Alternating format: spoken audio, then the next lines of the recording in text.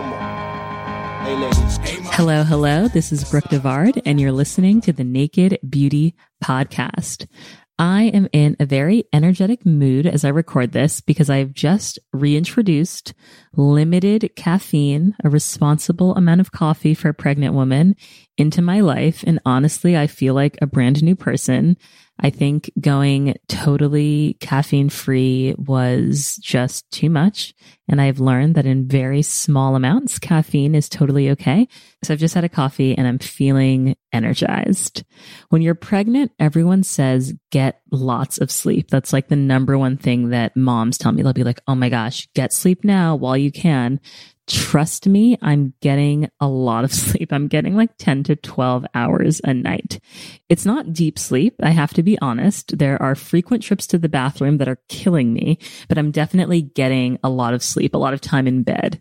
Last night, or I should actually say early this morning, something crazy happened. I had a shooting pain, like I was crying out in pain because I had the worst leg cramp ever. Some people call them Charlie horses. I don't know if you guys have ever experienced this, but it's basically like when your muscles in your leg contort into almost like it feels like a tennis ball in your calf muscle. It is so painful. And the only thing you can really do is give it time. You can stand up. You can like flex your foot a little bit. I used to get them when I ran track in high school. It's been a really long time since I've experienced these awful leg cramps. They can be tied to a lack of potassium or dehydration. But I've also learned in my quick Google search that they're very common in the third trimester of pregnancy. So another fun thing that pregnancy hormones do, I have been diagnosed with gestational diabetes. I need to do a whole full mini episode on that topic so we can talk about eating and nutrition again. I really need to revisit that with you guys. But other than the diagnosis and the leg cramps, which just came up suddenly very early in the morning, my pregnancy has been pretty smooth sailing. I am spending more time outdoors. I'm out in the Hamptons. It's been nice to just be on the beach, be in the backyard, by the pool. Sunscreen is so key though. You guys know I live for the Supergoop sunscreen products. I love their glow oil. I love their daily sunscreen. I love their unseen sunscreen. I did a whole episode with the president of Supergoop, actually, Amanda Baldwin. If you guys haven't heard that one, you can search for it at nakedbeautypodcast.com. I have an episodes tab where you can search for every episode or just wherever you're listening to this. The title of that episode starts with Beauty Brand DNA. It's very informative if you want to learn more about sunscreen. But I don't just love the Supergoop products. I'm into the Black Girl sunscreen. I also really like this it's a clean body care brand called Everyday Humans. They just gifted me a little set and they have this rose scented mineral sunscreen. It blends into my skin with no white cast. And I'm trying to do more mineral / physical sunscreens versus chemical because I think it's not 100% clear if chemical sunscreens are safe for pregnant women. So I'm kind of easing off of the unseen sunscreen lately. Whatever sunscreen you wear, just find a good one and wear it every single day that you're in the sun. Also, if you're inside and you work by a window, you should also be wearing sunscreen. That's my big beauty tip for the intro of this episode. Just sunscreen. Find one that you love and wear it every single day. Okay, now today's guest, Naomi, she's amazing. She has her own podcast called So What Do You Do Again, where she interviews just very cool women, mostly in New York, that have these amazing jobs in the fashion industry. And she talks to them about how they got into their job and what their job entails. Naomi works at Vogue as an associate marketing editor, and the power of manifesting what you want is so real because she told me how for years and years before she even worked at Vogue, she had the Vogue masthead ripped out and placed on her vision board. And now her name is on the masthead along with all of the other editors. Her story is such a great reminder of wanting something and working really hard to get it. Enjoy this episode. Stay in touch with me on social at Naked Beauty Planet. We'll take a quick break for some advertising and then get into the conversation with Naomi. Downtown clubbing, ladies' night. Self-care and routine are always important, but now more than ever, whatever you're using to get ready for the day should make you feel amazing. I want to talk to you guys about the brand Billie. They've recreated everyday essentials by delivering premium razors and high-performing body care directly directly to you. No pink tax, no visit to the drugstore, no breaking the bank. Go to mybilly.com to get their starter kit for just $9. That includes their award-winning razor, 2 refill blades, and a magnetic holder that keeps your razor safe and dry in between uses. And Billy is out to change more than just the way you shave. They just released 3 completely clean must-have products to add to your routine. Lip balm, dry shampoo, and face wipes. So stock up on those. I bring my face wipes to the beach after a long day. I want to get all of that sunscreen off once the sun has set, and I live for the face wipes. They are great. The Billy razor is also wonderful. It just glides on your skin and leaves your legs so silky smooth. It's actually insane. I use this razor. I follow up with my homemade shea butter, and it's actually just a perfect self-care moment. Go to mybilly.com to meet the razor that made everyone start talking about razors. They're an Allure Best of Beauty winner and on Nylon's beauty hit list for a reason. And to express a little love for our show, go to mybilly.com/naked. It's a small way you can support Naked Beauty while getting the best razor you will ever own. It's just $9 to get your starter kit plus free shipping always.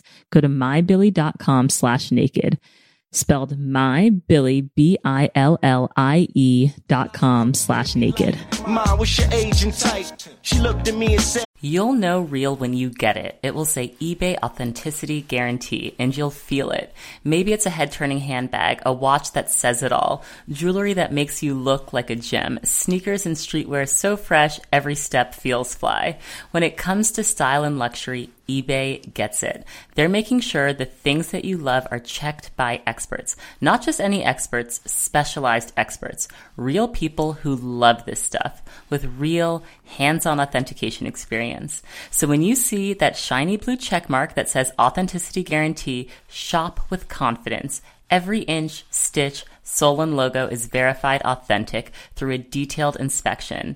That's how you know eBay's got your back. Because when you finally step into those sneakers, put on that watch, get your real gold glow up, swing that handbag over your shoulder, or step out in that streetwear, you'll realize that feeling is unlike any other. With eBay Authenticity Guarantee, you can trust that feeling of real is always in reach. Ensure your next purchase is the real deal. Visit ebay.com for terms. "You's a baby, right?" So I'm here with Naomi Elize. So excited to have you on. Podcaster as well, but also fashion editor at Vogue, which is amazing. You're the 3rd Vogue woman I've had on the show. I'm honored. But I'm like obsessed. We'll get into that as well. But how are you? I'm doing okay. You know, this week is much better than the previous. I think I have a bit more of my head on straight, and I'm able to kind of get back into self-care, radical self-care. So that's been, it's been a good start of the week. It's only Monday, so I'm taking it each day. And so you're in your childhood home, which is in Florida? Yeah, South Florida. Okay. My parents live in Boca, so I'm like familiar-ish. The humidity's no joke. Your hair seems to be thriving. I haven't gone outside, so that's part of the reason. Amazing. Well, I love that you started off by talking about self-care, because the industry that you are in, what a roller coaster it has been. I just last night finished reading the expose about Essence magazine, about how difficult. Did you read that? No. Oh my gosh, there's this whole expose about, it's basically from the perspective, it's like an anonymous collective of Black women that are basically talking about how difficult it's been to work at Essence magazine and how there's a lot of gaslighting and bullying. And I think it's a really interesting new part of this conversation, because we know that publishing is really tough, that like editorial working in magazines is tough. And we know that there's racism, but sometimes there's bullying within our own communities. And they talked about how Essence has this front of like empowerment and sisterhood, but behind the scenes, that's not really happening. Now, this was not a New York Times report. It was a Medium article, so I can't substantiate any of the claims, but there seemed to be enough people that came out and sort of vocalized what this article was saying. And it just kind of reminded me, thinking back to even my early time when I interned at Vogue, there is something very interesting in the industry about like paying your dues, and like suffering is kind of... Oh, yeah. And so bullying is wrong. And I think I've had to like actually grow out of a mentality, because I think that when I was interning, it was like 10 years ago, and I was interning at Vogue, and it was this like kind of thing where it's like, you say jump, we say how high, like you're willing to do anything. You're just like honored to breathe the air and be in the building. But part of me does think there has to be some humility in paying your dues as well. Like you don't just get to like walk in and like call the shots. No. But it's a tough industry. It is a tough industry. And whenever I speak to people about like my journey and everything, I always kind of touch upon how it is just so difficult to infiltrate the industry because it can be just so exclusive. And especially as a new girl on the scene, especially as a Black woman, it can just be so draining. And one thing that I always mention is like, initially it was this mission of infiltrating the fashion industry. And then once I kind of got into there, then it was a mission to infiltrate the Black community within the fashion industry and gaining their respect and being a part of that collective. Because, you know, I think within any industry, you have the cliques. And I feel like the Black fashion clique, it's like intimidating. There are some like very intimidating people in that group. Half the time I'm intimidated by all of them all the time. So like I have good friends of mine who have to, I'm like talking to them like, okay, I hope I don't say the wrong thing. Like, I hope we're good. You know, like it's a constant battle, but learn how to maneuver and navigate, and also how to not sacrifice your own personality and your own voice in order to please others, which, you know, takes some time to learn, but has definitely been something for me that I've grown and done over the years because I'm still fairly new to the industry in perspective of everyone else's career. I mean, this is year 4 for me. Yeah. Year 3 in publishing. So year 4, but we're going to get into your work history. It's no wonder you have a career podcast because you've like literally been working since you were in school. Like you were like, you are like literally like a workaholic, like from your teenage years, which we will get into. But I think you have to have a culture of openness to make creativity thrive, right? In a culture where everyone is scared of doing the wrong thing or saying the wrong thing, you're not going to have good creative ideas blossom. So I think a culture of openness is important, but I also think, and maybe this is me being like an older millennial, like 30 and not like 22, where I do feel like some young people now get out of college and think that they are going to like go into these places and be calling the shots, when in reality, you're really there to serve. Yes. And observe. And I feel like for me, I always had that mentality of knowing that I'm not going to jump into like my career once I got out of college. Like I was ready, eager to do anything, be an assistant, be in the closet, like do anything I absolutely can just to get a taste of the fashion industry. Exactly. But now I feel like a lot of people have it. I also think it's because of social media and that culture that has bred this idea that you get out of college and you're the superstar. You are top of the game. You are the senior editor. You are this, that, like it kind of gives off this perception that you don't need to put in the work anymore. Right. And that these are just given to people when that's not the case, because Instagram is just, you know, it's your highlight reel. Right. It's a perception. It's a fake perception most of the time, because this is how you want other people to perceive you. And so you get out your most happiest moments. You don't show the struggle. So I think that's definitely been a big part in why some of these younger generation, younger kids think this way. Definitely. And you have to have humility to work in these industries and really humble yourself. And if you don't want to be told what to do and you don't want to have to humble yourself, then like start your own thing. And I'm all for that too. Like people that are like, there are some people that get out of school and they're like, I'm starting my own thing from the beginning, and like more power to them. But I think you just have to be realistic and humble. Like you said. Yes. Okay. So let's get back into Florida. You grew up in Davie, Florida? Yes. Which Davie. Okay. Well, I grew up in Cooper City, Florida, which is the town over. Okay.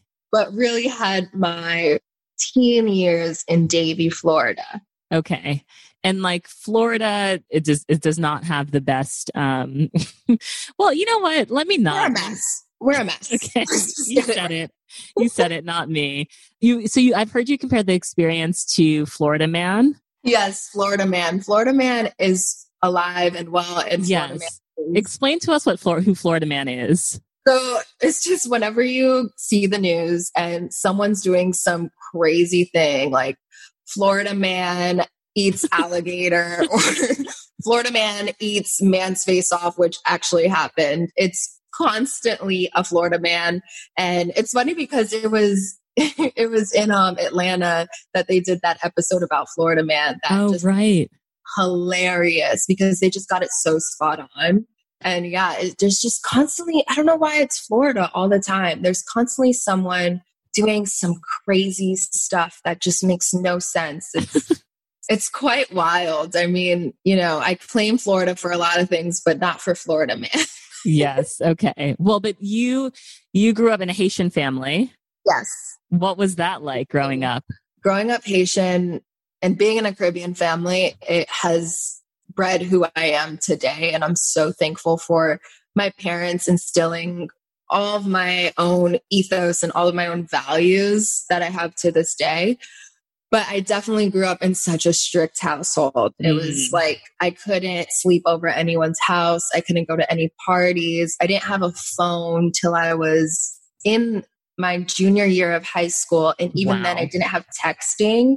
I remember I couldn't even text the guy I was talking to because I was scared my dad was going to kill me. So were you even allowed to date? No.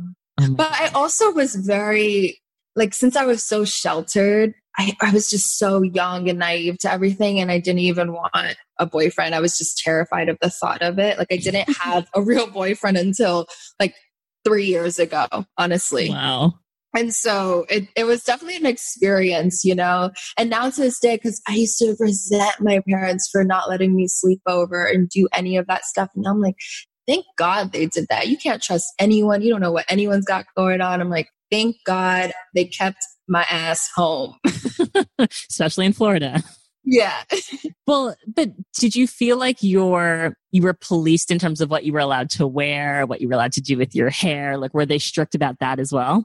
No, not so much. I mean, I spoke about this with Man Repeller, about the hoop earrings, because I would sneak and steal my sister's hoop earrings to wear to school when I was in middle school. And they were huge. They were literally the size of my fist. They were huge. And I remember finally getting caught by my mom, who picked me up from the bus stop.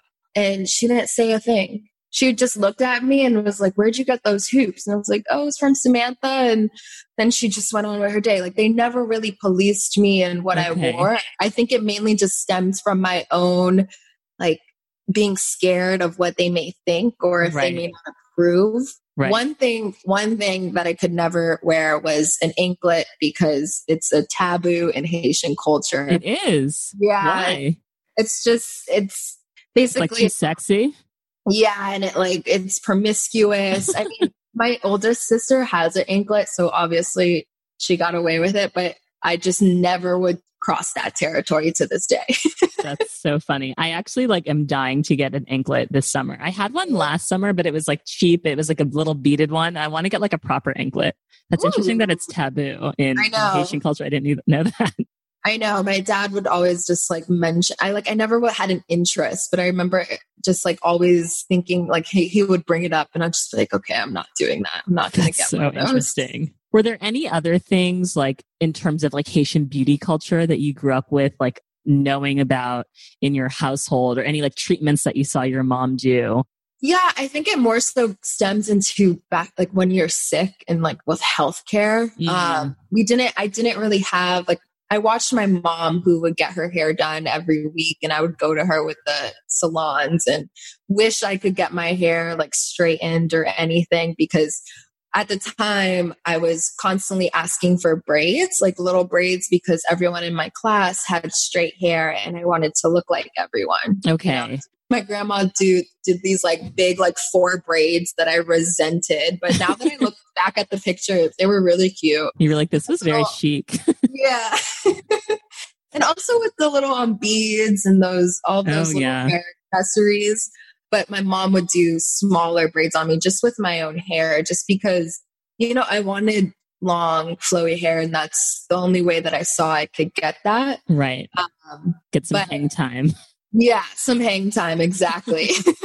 So the braids were a thing. And then was your class diverse? No, Okay. no. I grew up up until I got to New York in 2016. I was really surrounded by white spaces. Yeah. I grew up in a predominantly white neighborhood.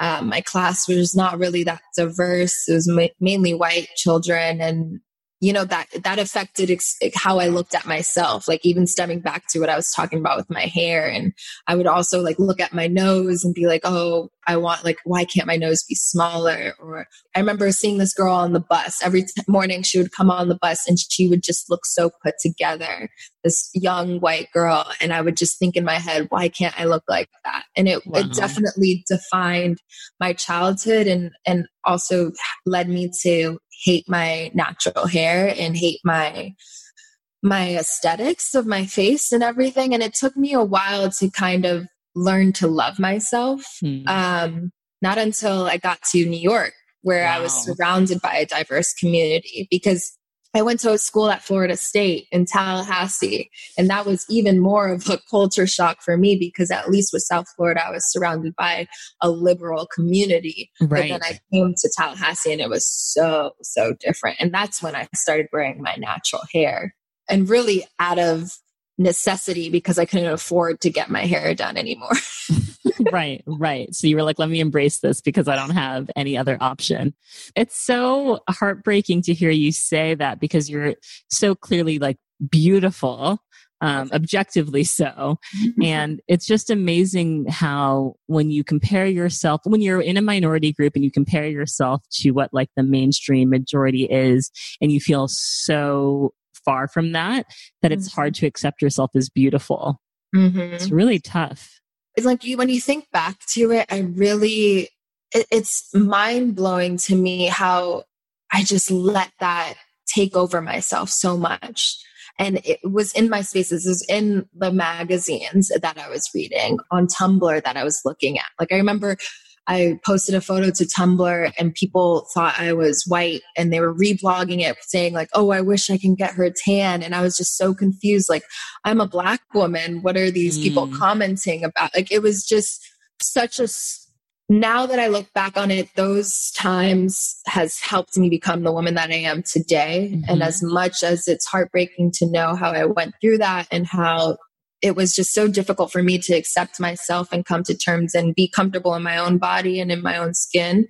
But it has really helped me have thicker skin now and really focus on moving forward and making sure I'm focusing on my own mental health and making sure that, I celebrate my beauty, which, has been a journey in itself. Yeah. And you're also in a position in the space now where you can help make sure that there's more representation for different types of beauty. Exactly. Which is so important. Exactly. Well, okay. So you're in Tallahassee and you got to work very quickly. Like, I don't even know where to begin. There's Henry Girl Boutique. You were at Saks Fifth Avenue off Fifth. You were a social media marketing intern at an app. You also were a student assistant at the Florida Center for Public Management. I was doing so much. You were a Victoria's Secret pink campus team member, which all of those girls were like always the prettiest girls. I remember they like did recruiting on my campus and it was like, a huge compliment if you were even asked to be a Victoria's Secret pink campus recruiter. I forgot about that. But you just so did you immediately just think like, I want to get to work and I want to do stuff in fashion? Yeah, I've always had this mentality that I needed to get into the career that I wanted to be since I was like 7 years old. Even my sisters to this day was like, you were 7 years old talking about how you need to start your career. And we were like, you need to relax. I don't know. Wait, what's your sign? I'm a Virgo. It makes sense. Gosh, okay. It all connects. But I feel like so for people listening, like let's name some famous Virgos. Tom Ford is a Virgo. Beyonce is a Virgo. We love Beyonce. Just very hardworking people that like will not stop until they get it perfectly right and what they want. Yeah. And my my soon to be son coming is going to be a Virgo. So like when we were like doing that, we were like, okay, he's going to be a Virgo. That's like a good sign. I love that. Yeah. But so you've always been like a bit intense. Yeah. A bit intense. And I didn't realize that I wanted to work in fashion until I was in high school. And this is Tumblr era, excuse me. And I was collecting Teen Vogue. I was collecting the L's. I was collecting the Vogues, and just like reading everything that I can and looking at all the editorials. Yeah. And back then when you were reading Vogue, did you have like your favorite editors? Like, because I can remember being like, Grace Coddington is everything. Like Tawny Goodman is everything. Like even when I was in high school, I would like make sure to like note who the fashion editors were and who. Okay, so you were like deep in. I had like Grace's book. Like it's still on my inspiration board right now. The orange one. Yeah. It's crazy because now when I first started to really work with her more, I was just like, this is so crazy because I was literally obsessed with you when I was like 16, 15. Yeah.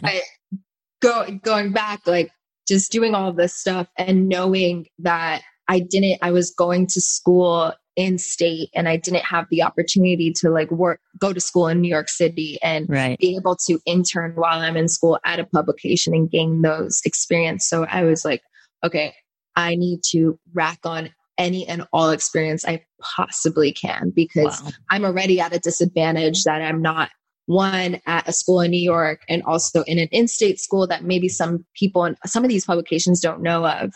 And so I did an on-campus internship with ASOS, with Victoria's Secret Pink. So how did you eventually break into New York? Because I feel you were first a fashion assistant at Vanity Fair, right? So from when I was an intern or like first job? No, just even internship. Like how did you get your foot in the door? So my first real internship in New York was with 17 magazine. Okay. And I interviewed with that. 17 doesn't exist anymore, right? No. R.I.P. Okay. R.I.P. And Sorry, I interrupted you. Continue. No. That was such a great internship. I remember just feeling so alive during that time, especially in the terms of publishing and going uptown to go to Hearst and looking up and being this wide-eyed girl who was still, I think I was 19 and being so new to the industry and this being my dream and being in the fashion closet and surrounded by people and being able to go on shoots. It was incredible. It was an incredible experience.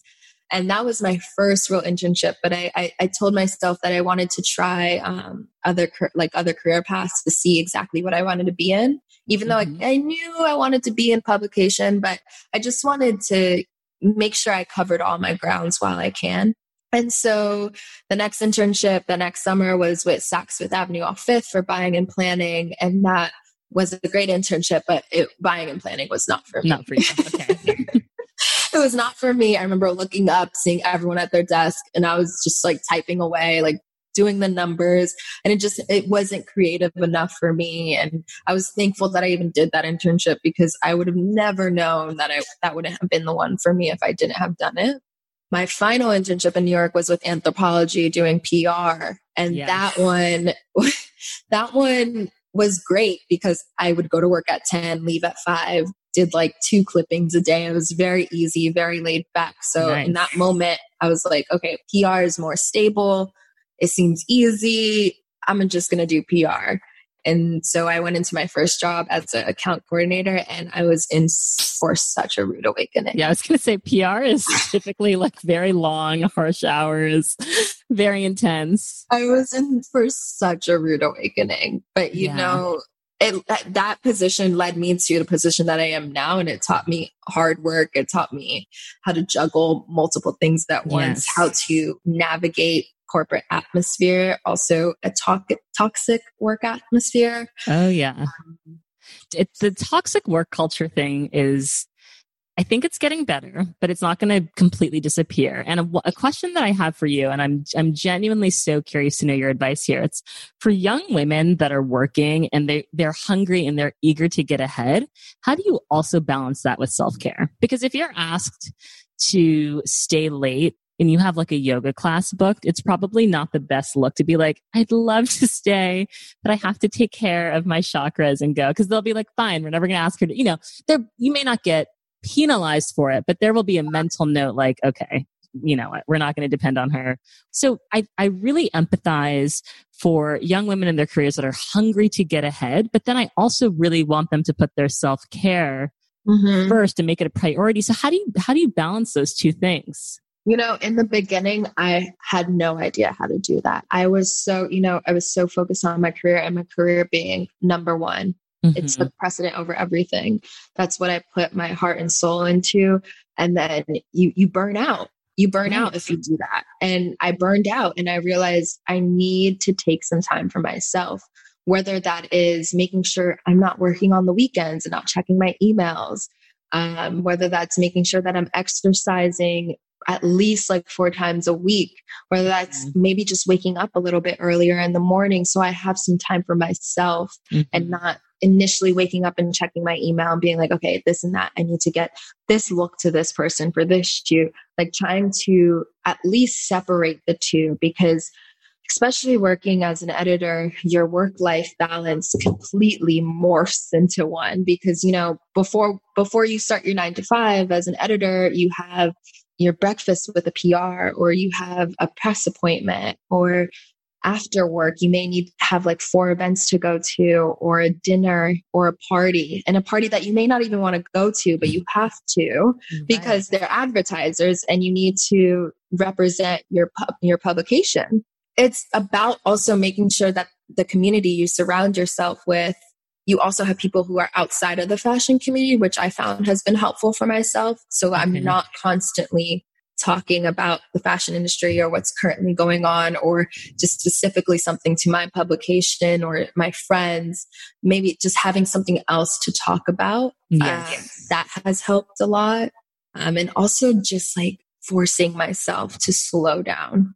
I've definitely, especially in the past few months and especially this last few weeks, I've been learning how to be okay with not moving quickly without being on this like time crunch that's on my head. Like, okay, I need to put this out. Okay, I need to do this. I need to do that.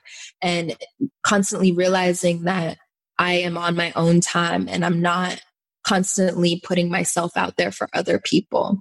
A lot of it is giving yourself grace, right? And giving yourself the space and time to really think and be thoughtful about what you're going to do instead of just constantly reacting. Sometimes I feel like it's so easy to be reactive. I also think, and I would be curious if you agree with this, I have found that having my podcast and my thing on the side, where a lot of people are like, oh my God, how do you do both? How do you put out a show every single Monday and maintain your full-time job? It's a lot, but I have found that like it gives me like purpose and an outlet. And it's just like, there's something about having your own thing. Obviously your amazing podcast. So what you do again, that for me, it balances the stress somehow. It doesn't add to my stress. I feel like I'm in the middle. Like it's both for me, because I'm also like, thank God for my podcast and thank God that I have this outside outlet to just be able to do my own work without having an umbrella person telling me what I can or cannot do, that I can really take hold of this and make it my own. And also just be able to have the opportunity to interview such amazing women.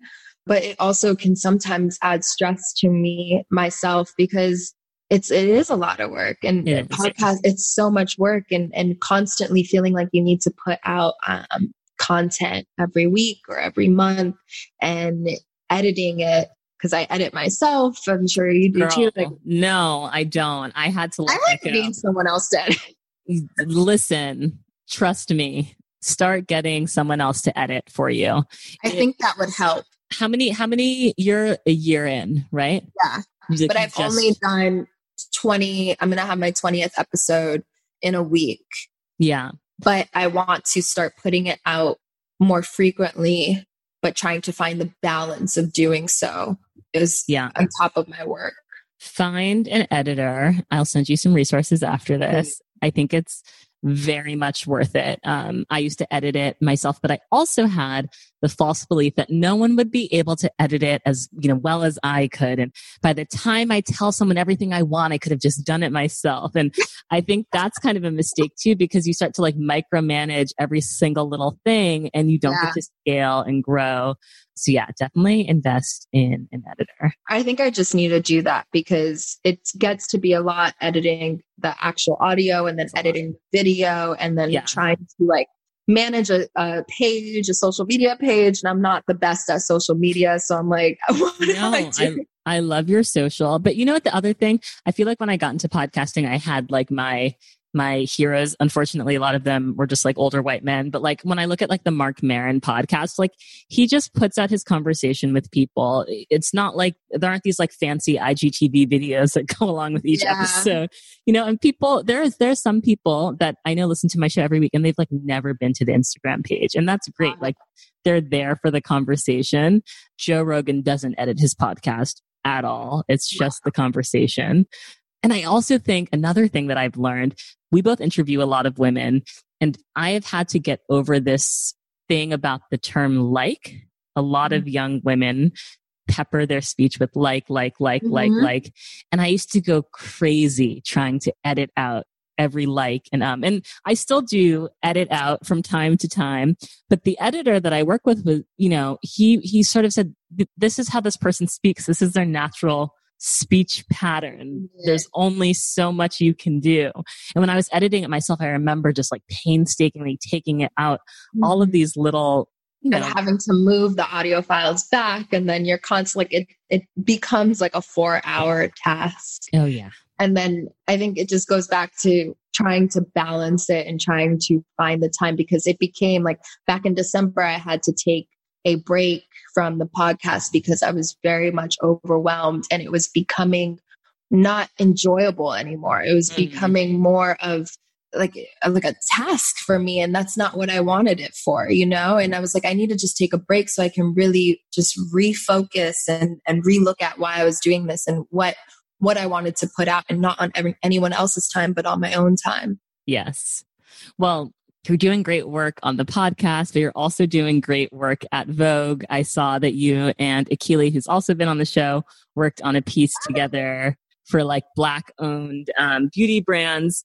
And so many publications are now like trying to shine a light on these like Black owned beauty brands. So it's really important. And like we are grateful that we have people like you and Akili at these places to help, show what's up and show who these like great brands are that have always been there. But we're like, okay, yeah, finally, I'm glad you're paying attention. We can shine a light on them. As a Black employee, do you feel like this energy and momentum around championing Black businesses and Black creatives is going to continue? Or do you think it's a moment in time?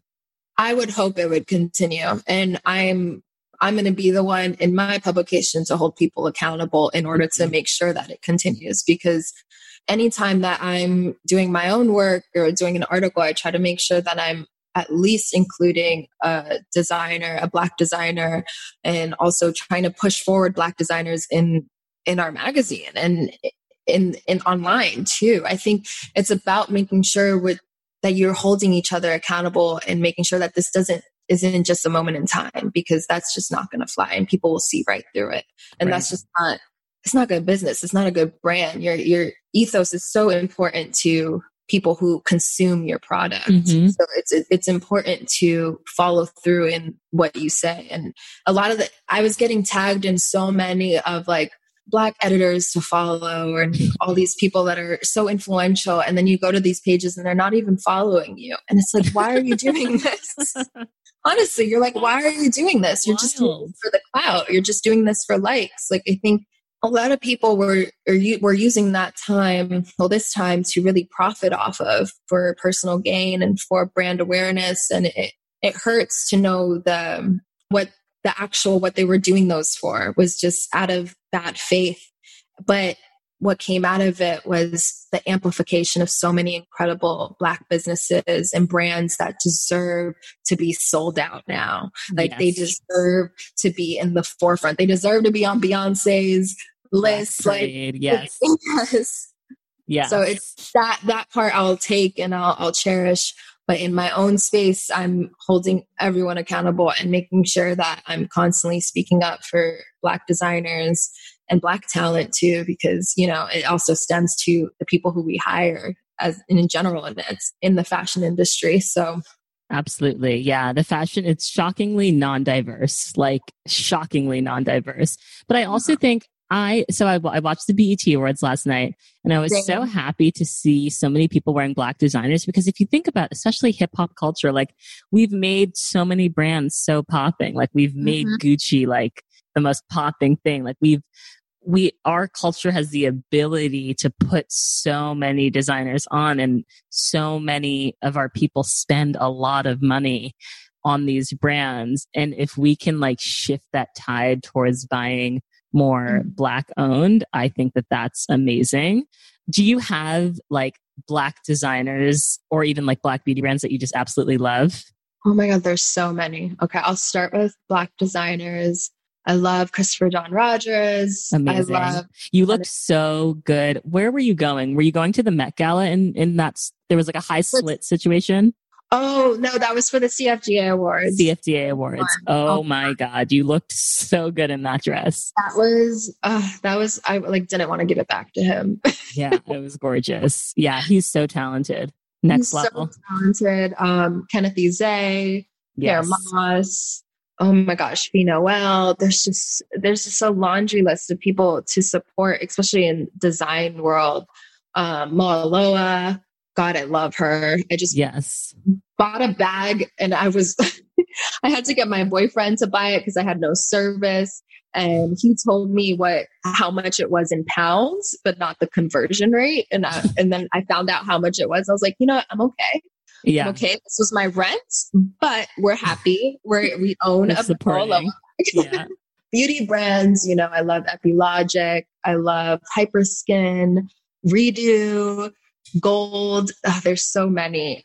It's also just this time has shifted for me, also put so much in perspective for myself and how I am acting as a consumer and how I can help benefit these Black businesses more in my daily instead of putting my money elsewhere, and learning the power of my dollar. So I've really been trying to help hold myself accountable and be like, do I need this like random serum when I can get it from my favorite Black owned beauty brand? Yes. You know? Yes. So, but also EDOS, always got to shout out EDOS, my favorite accessory brand. I don't know this brand. How do you spell it? EDAS. Sade Mims is the designer, and she is incredible. She's so talented. She has incredible like sculptural jewelry pieces as well as bags. Okay, adding to my list.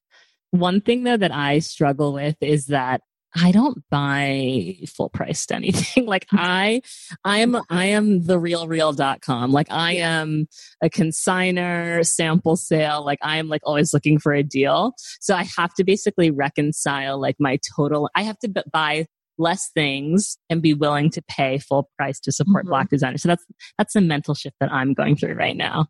Oh yeah. I'm the same way. I mean, I love me a secondhand designer piece. Yes. I love the real. I love going on and finding like a rare vintage piece. Yeah. And you know, it's definitely shifted my own mindset too, because I'll find myself like same with the Moaloa bag. Like I'll spend so much on that because I know it's going to be such an incredible piece, like a piece that I could pass down through my lifetime, excuse me. So I try to think of it like that when I'm purchasing a lot of things, because I want to make sure that I'm not just purchasing for the time and moment that it is popular or that I like it. I want to make sure it's an investment piece and it's something that I can look back towards and wear it in 20 years. Yeah. Because I still gotta have funky style once I'm like, of course you will. Of course you will. Well, I'd love to hear what your beauty faves are. Like, you have gorgeous hair, but you have gorgeous skin, and you're like doing amazing makeup as well. Do you want to do like hair, skin, makeup beauty faves? Or is there an area you feel like you want to focus on? I can do all three. I mean, my hair, I've been going back and forth between Carol's Daughter and Shea Moisture because my curls, I think my curls have changed over the last 3 years. And I know that happens. So It happens. I saw a picture of my curls like from 3 years ago and I was like, they were so bouncy and like perfectly spiraled. And now my hair is just, I mean, it's a whole different haircut too, but I definitely have been using a lot of Shea Moisture and Carol's Daughter. What do you use from Shea Moisture? Their curl, God, what is it called? It's like the curl coconut smoothie thing, or coconut smoothie. I was gonna pudding. yeah. Coconut classic. Smoothie. I love the hair melt from Carol's Daughter because it's very light, but it still keeps my hair tamed. Because if I don't put product in my hair, it gets very humid and frizzy. And I not recently, I guess it was 2 years ago when I got my hair cut to make it more of like this shape. Yeah, it's like a heart shape. Yeah, like a heart shape. Where'd you get it cut? I got it cut with Nigella, who's incredible. She did my Met hair. She's done like all of my braids except for like one time that I went to my friend Michaela. She's an incredible hairstylist. She does a lot of the Pierre Moss shows and Kirby's. Oh, wow. So, what's her Instagram? We'll link to her in the show notes. Yes, I think it's Nigella at Nigella Hair or at Nigella_hair. Okay, we'll find it. Okay, so you got this haircut, and the haircut can make a really big difference when you're rocking. Like anyone who has like textured hair, I feel like it's worth investing in a haircut. Yeah, and that was my first haircut ever, like a curly haircut. Yeah, because I usually I'll get my hair blown out at the Dominican salon I go to here in Florida, because that's the only salon I was going to, because I was like, I don't trust anyone else with my hair. And then I met Nigella and I was like, okay, I really want to change up my hairstyle. And she did the haircut on me. And it's crazy when you look at pictures because my hair was so short and it wasn't growing before that. And so I was already like, oh my God, I just cut off all my growth. It's never going to grow back. And now it's grown back so much longer. So it made me realize it's so important to get these haircuts or at least a trim. Yes. Okay. Skincare faves. Okay. Yes. Love Hyperskin, vitamin C. I also love Epilogics, vitamin C. Yes. Love that. I live by Dr. Barbara Strum's for the darker skin tones. You're in the cult. I am in the cult. It's okay. No, I appreciate it. After interviewing her, I have a much deeper appreciation for her products. I'm in the cult for sure. I got introduced through like at my job at Vogue because my boss got gifted a whole set and she like just bought a whole new skincare routine. So she was like, here you go. And I was like, you're giving me this expensive kit. I was like, thank you. I'm taking this for sure. Yeah. But I used her foam wash. I also used the hyaluronic serum. Mm-hmm. What else? I love Laneige lip mask. My boyfriend hates it. Why? Because I'll kiss him with it and he hates it because it's sticky. He's like, why are you so greasy right now? I know. But I just do it to kind of piss him off. And he's like, I don't like, I'm like, you also have chapped lips right now. So I'm helping you. This is application for you. Yes. But I've been doing, and also this is from recommendation of you, turmeric mask. Nice. Because I struggle with hyperpigmentation. Like you can't tell right now because I have a concealer on, but anytime I get a blemish, I wouldn't even touch it. I'll get a mark. Same.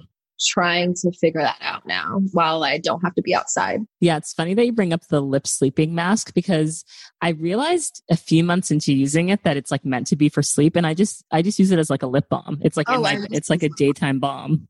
Oh, I love it. It's like my lip gloss. Like I don't actually use it to go to sleep in. It's so. I'm just gonna put this on to get a little gloss. It's so good. What about makeup faves? This was before. Like I totally purged all of my makeup and skincare about a year ago to make sure everything was vegan and safe for the environment, safe for my skin. So I guess my new makeup faves, for my concealer, I still use NARS. And I haven't fully checked if they are completely safe because I kind of like turned the blind eye from them. NARS. No, so like NARS, Pat McGrath, I call them like my problematic faves. Like I know. I didn't know about Pat McGrath. Well, I know they're not, I know it's not clean beauty, I'd be fooling myself. But the NARS Radiant Creamy Concealer is like the greatest concealer of all time. It's the only concealer that has ever, I've used it for like 5 years now. Yes. And I got introduced to it because I actually did a shoot for them way back when I was first like introduced into New York because my friend Bella worked for them. And ever since then, I've like never changed my concealer. Do you Do you use Amande? No. What shade do you use? I was trying to guess your shade. Oh, wait. No, I do use Amande. Sorry. Okay. I was going to say, you look. Wait, no, I do use Amande. I was thinking because for one second, like last year, I switched to the shade that was above it. And then I used the powder on myself. And I was like, wait, this is not my shade. One tip. Do you follow Jackie Aina? No. She is just like the best beauty YouTuber in the entire world, like just game changing. But one of the things that she does with her NARS concealers is she blends like several of them. So she'll use truffle and Macao and Amande, and like she'll use it as highlighter and like to add like she has like 4, and I'm like, I need to get more. I know. I wish I was better at makeup. Like I know how to throw on a nice like eyeshadow. I know how to I love me a colored mascara. I love a dark purple lip. I use the NARS purple lip too. But I mean, it is my guilty pleasure. But like I remember one time I was trying to learn how to. This is when like natural face wasn't like people wanted your face to be beat. Like you wanted to contour. Like I remember trying to contour and I was like, this is not for me. I didn't know how to blend. And then I was on YouTube trying to figure out how to bake my face. And then I was like, what even is baking? Like, what am I doing here?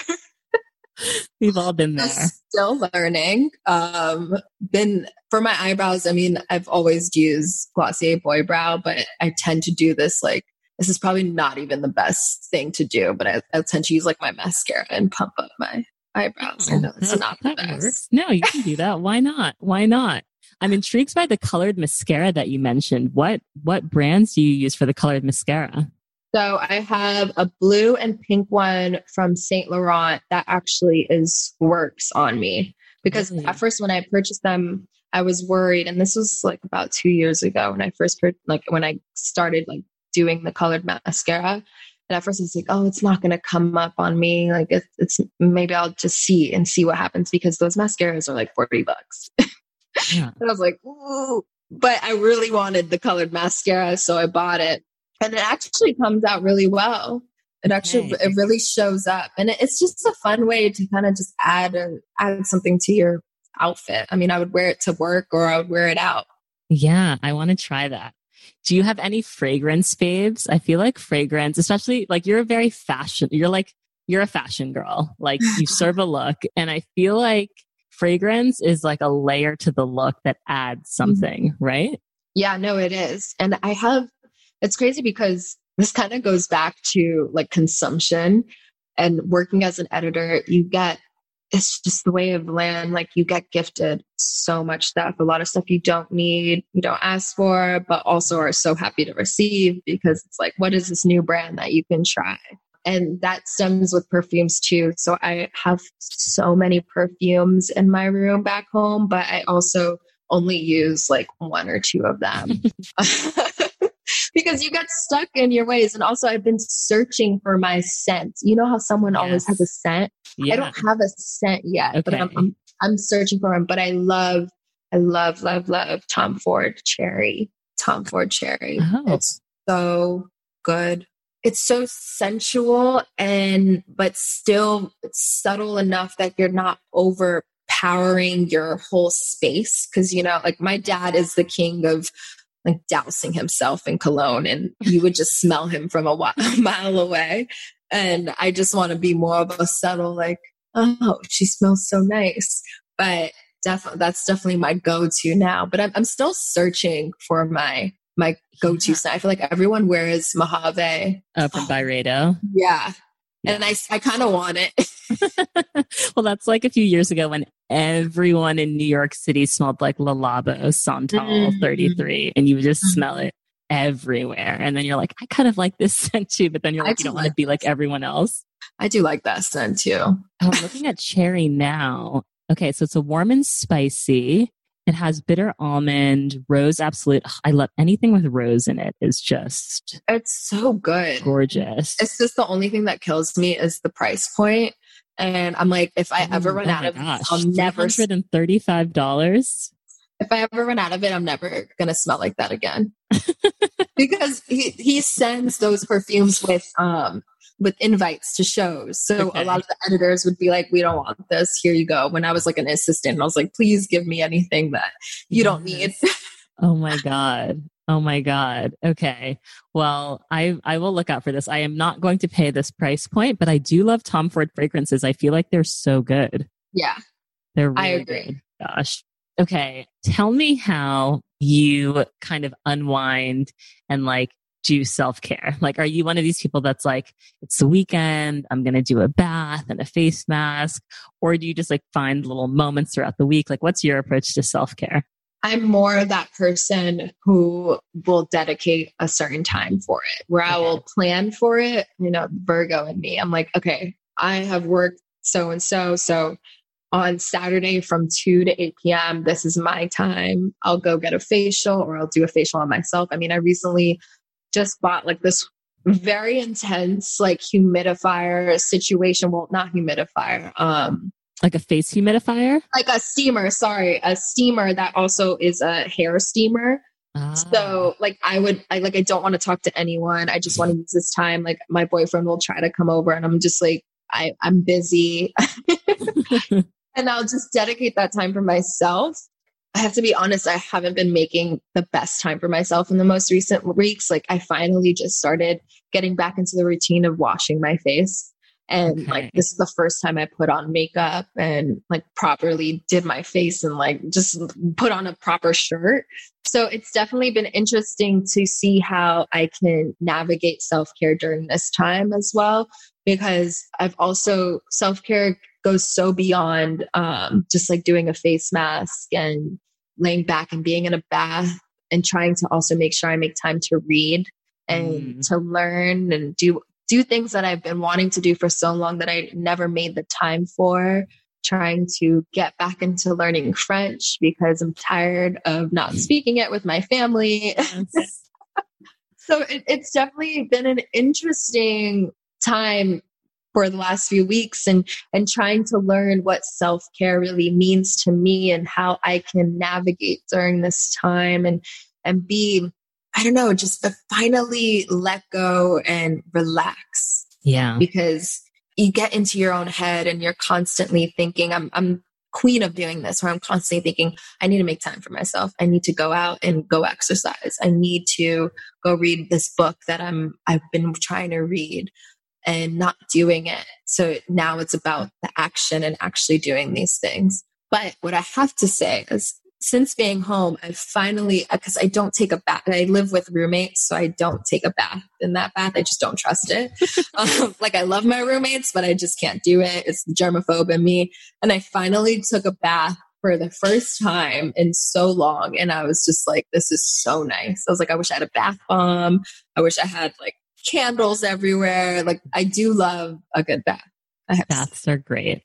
They're great. But it's something you have to plan for. You don't just like find yourself taking a bath. It's like, you got to put it in the calendar. Like, I'm going to take a bath on this night, and you make it a whole thing. You do your oils and your candles and like, you just really relish in it. And I love to like have like a TV show ready, watching it. Yes. Okay. Wait, what are your shows? I feel like self-care and watching good content go hand in hand. So I love a good show. I'm currently watching I May Destroy You with Michaela Cole. So why aren't more people talking about this show, Naomi? Why aren't more people talking about this show? It makes no sense, because even when Chewing Gum came out, I was just like, why is no one obsessed? Like, I feel like Chewing Gum people were obsessed. I was living in London at the time, so maybe like the awareness was higher. But like, I May Destroy You is so good. So good. It's just brilliant. Everything about it is so brilliant. Like I was watching it last night and I was just dying of laughing. And I was like, oh, this is just so nice to watch a good show, not have to think about what everything is happening and what I need to be doing tomorrow or tonight, or not so focused on my own, like just self-criticalness and just relax and watch a show and get your mind off of things. Yeah. And watch Black women. Yes. And watch Black women be kick ass and just kill it. She's such a great actress. I know. She's such a great actress. I know. Her character's a mess, but that's okay. I mean, yeah, she is a mess. But we love the mess. We love the mess. Yes. Yes. What else am I watching? Have you watched Greenleaf? I haven't. My mom really likes Greenleaf and I've heard very good things. Do I need to watch it? It's so good. It's just, oh my God, it's just drama. I recently got my mom on it and she watched all 4 seasons within a week. And it was just a marathon and I was so here for it. I was like getting back into it. It's just church drama and it's just exhilarating to watch because it's the plot, it just thickens every episode. But it's definitely one of those shows that you can just watch and not think about anything and just be caught up in what the storyline is and just be so involved and not have to really think about anything else. Okay. I love that. I will check out Greenleaf. I love putting people onto Greenleaf. Yes. Yes. Okay. I love that. You talked about your life as an editor and having breakfast meetings with people before your work even starts. And then after work, having to go to these events and parties and store openings and runway shows and, fabulous girl problems, but still a busy calendar. Is there something kind of nice about this time? Obviously, like COVID aside, obviously, like we're not celebrating COVID, but is there something that's been refreshing for you in terms of having a reset to your schedule? Yes. Yes and no, because I'll say the no part first, because I am so used to being on the move and that New York mentality. And I'm now in a suburb in South Florida where nothing is really happening and getting used to this new movement of life and kind of being put on pause and not needing to be constantly on the move, constantly going somewhere, constantly rushing to go somewhere. And in a way, I feel like I thrived off of that environment because it was making me feel like, oh, I got something to do. I mean, I'm so stressed and I want to pull my hair out, but at least I'm doing something. At least I'm busy. You know, that mindset that can be so destructive, but New York kind of just puts you on that.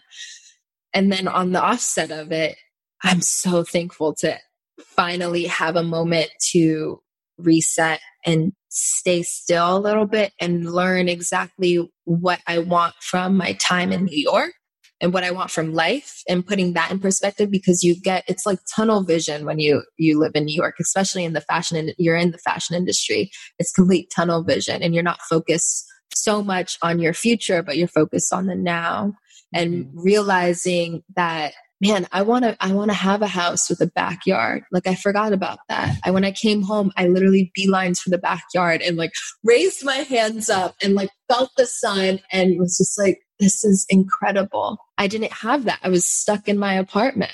And I was like, do I really want to live in this apartment for that long or live in New York for that long? So that was the kind of thought process that I've had, but it definitely has helped to slow down and to just not put so much pressure on myself to constantly be moving and constantly be doing interviews. And I don't know, it's definitely been refreshing because it's people just live a whole different life here.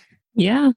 And you're right. That energy of New York, it's frenetic and it can be addicting. Mm-hmm. It's like a drug on its own. I mean, I'm still battling it now. Today, I felt like I need to be doing something. I'm still working from home and I'm doing so much, like trying to prep for the podcast and doing all of this. But I'm in my head, like, I need to be doing more. Why am I not doing more? Yeah. God, I need to kick that New York energy a little bit out. Yes. Because it is good to have it. But a little bit of it, but you're also, we've already established you're an overachiever and you like to do a lot and your Virgo tendencies push you to overwork. So you at like 50% capacity as most people at 100% capacity. So you just have to kind of like keep that in mind. Thank you. I'm like, yeah, I need to find a balance. Yes. It's been tough. It's been tough. It's hard for all of us. I'm about to go on maternity leave and I'm like, I can't remember the last time that, and it's like maternity leave before the baby gets here. You get a month off before the baby comes. And it's like, what am I going to, like, I'm not going to have work. Like, it's what am I supposed to do? What am I supposed to do? Yeah. That's also the thing. You're like, what am I supposed to do with my time? And then you focus too much on what you need to be doing with your time and actually not using the time to do it. I know. You're so focused on the planning. Well, maybe that's may just be me, but you're just so focused on the planning of actually doing something and you're not doing it. Yes. My plan is to read more. I'm about to finish Queenie, which is a fabulous book. Highly recommend. But yeah, I'm with you on the like reading, like maybe learning a language. I'm trying to like learn Turkish so I can communicate with my son, because my husband will be speaking with our son in Turkish and I don't want to be left out of the conversation. I'm so excited for you. Yeah, it's very exciting. Oh my gosh. My sister just had a baby. So Congrats. He's so cute, but he's so chubby already. Like the biggest cheeks. Those are the cutest babies though. No one wants a skinny baby. Like, get out of here. Chubby just like hungry 24/7. So excited for you. Well, okay. I've come to the final question, and I ask all of my guests this question. I'm so curious your answer. When do you feel most beautiful? I feel most beautiful when I have total power over what I'm wearing or how I do my makeup, especially when I do it for myself and not for other people. That's when I feel the most beautiful, because I'm not trying to put a facade or wear something different in order to fit into a group or stand out in a group at a party or just with friends. Just honestly putting on something that I'm comfortable in and also love to wear, and feeling just confident and powerful in that moment. Yeah, that's definitely when I dress for myself and feel very comfortable in my skin. That's when I feel the most beautiful. I love that answer. That's so true. Yeah. Well, thank you so much for being on Naked Beauty. It was such a pleasure to speak to you. Thank you so much. I'm a huge fan and I'm so honored, and I can't wait to get you on So What Do You Do again? Yes, I would love to do the show. All right, guys, I will link to everything so that you can get to know Naomi better and listen to her fabulous podcast as well in the show notes. And thank you guys for listening. Thank you. Now let's get it on. You'll know real when you get it. It will say eBay Authenticity Guarantee, and you'll feel it. Maybe it's a head-turning handbag, a watch that says it all, jewelry that makes you look like a gem, sneakers and streetwear so fresh, every step feels fly. When it comes to style and luxury, eBay gets it. They're making sure the things that you love are checked by experts. Not just any experts, specialized experts. Real people who love this stuff with real hands-on authentication experience. So when you see that shiny blue check mark that says Authenticity Guarantee, shop with confidence. Every inch, stitch, sole, and logo is verified authentic through a detailed inspection. That's how you know eBay's got your back. Because when you finally step into those sneakers, put on that watch, get your real gold glow up, swing that handbag over your shoulder, or step out in that streetwear, you'll realize that feeling is unlike any other. With eBay Authenticity Guarantee, you can trust that feeling of real is always in reach. Ensure your next purchase is the real deal. Visit ebay.com for terms. Okay, I hope you guys enjoyed getting to know Naomi. I have so many takeaways from our conversation. So takeaway number 1, I loved when Naomi talked about holding people in your workplace accountable to keep Black interests top of mind and not being shy about it. Whether you're a person of color or an ally, and no matter where you work, this movement and energy around racial equality is something that we have to all kind of keep pushing on and hold other people accountable for, and not be shy about raising our voices. So I love that she said that this is something that she's going to continue to advocate for and hold people accountable for. Takeaway number 2. If you, like Naomi, are lucky enough to know what you want to do at a young age, you have to just go for it. Naomi knew she wanted a career in fashion. She knew she had to get to New York City, and she did everything in her power to get there. If you have a vision and know what you want, it's so important that you just take the steps to execute that vision. Takeaway number 3, how to take care of yourself when you are just kind of a natural hustler. And I think it's really hard to do. One of the things that Naomi talked about was not putting herself under unrealistic pressure and giving herself grace and giving herself time to just be still and to be more present. I think it's really important to maintain this balance, even if you are incredibly ambitious. Takeaway number 4, just putting into perspective what our power is as consumers and using our spending power to support Black businesses. She mentioned several Black-owned brands, whether they're fashion brands or skincare brands. I always try to champion these amazing brands. I post about them on Naked Beauty Planet. I talk to a lot of the founders here on this show, but I think it's a great reminder that we have purchasing power, and a lot of times that can help to elevate certain brands. So to just go out of our way to support Black-owned business when possible and find all of these amazing, great Black-owned brands that are out there. I'm so into Beyonce's Black Parade, the site she's done that basically curates all of these amazing Black-owned businesses. If you haven't checked it out, go to that website immediately. Takeaway number 5, just the power of a good curly haircut. I think in my natural journey, it took me too long to realize that getting your hair cut into like a good shape could make a really big difference. And I'm happy that I finally did it, but it's definitely worth investing in getting a good cut, especially if you've got curly textured hair. And the final takeaway number 5, this was like a small moment, but colored mascaras, that is something that I'm dying to try, and I don't have any brightly colored mascaras. She said that the Yves Saint Laurent mascaras were really good and really showed on her dark lashes. I kind of assumed that they were more for like people with blonde or fair skin, but now I'm dying to try a brightly colored mascara. I hope you loved this episode. Check out her podcast too. It's great. And I love to see other Black women in the podcast game doing their thing. Thank you so much, Naomi, for being on Naked Beauty. Thank you guys so much for listening. And I will be back with a new episode next week.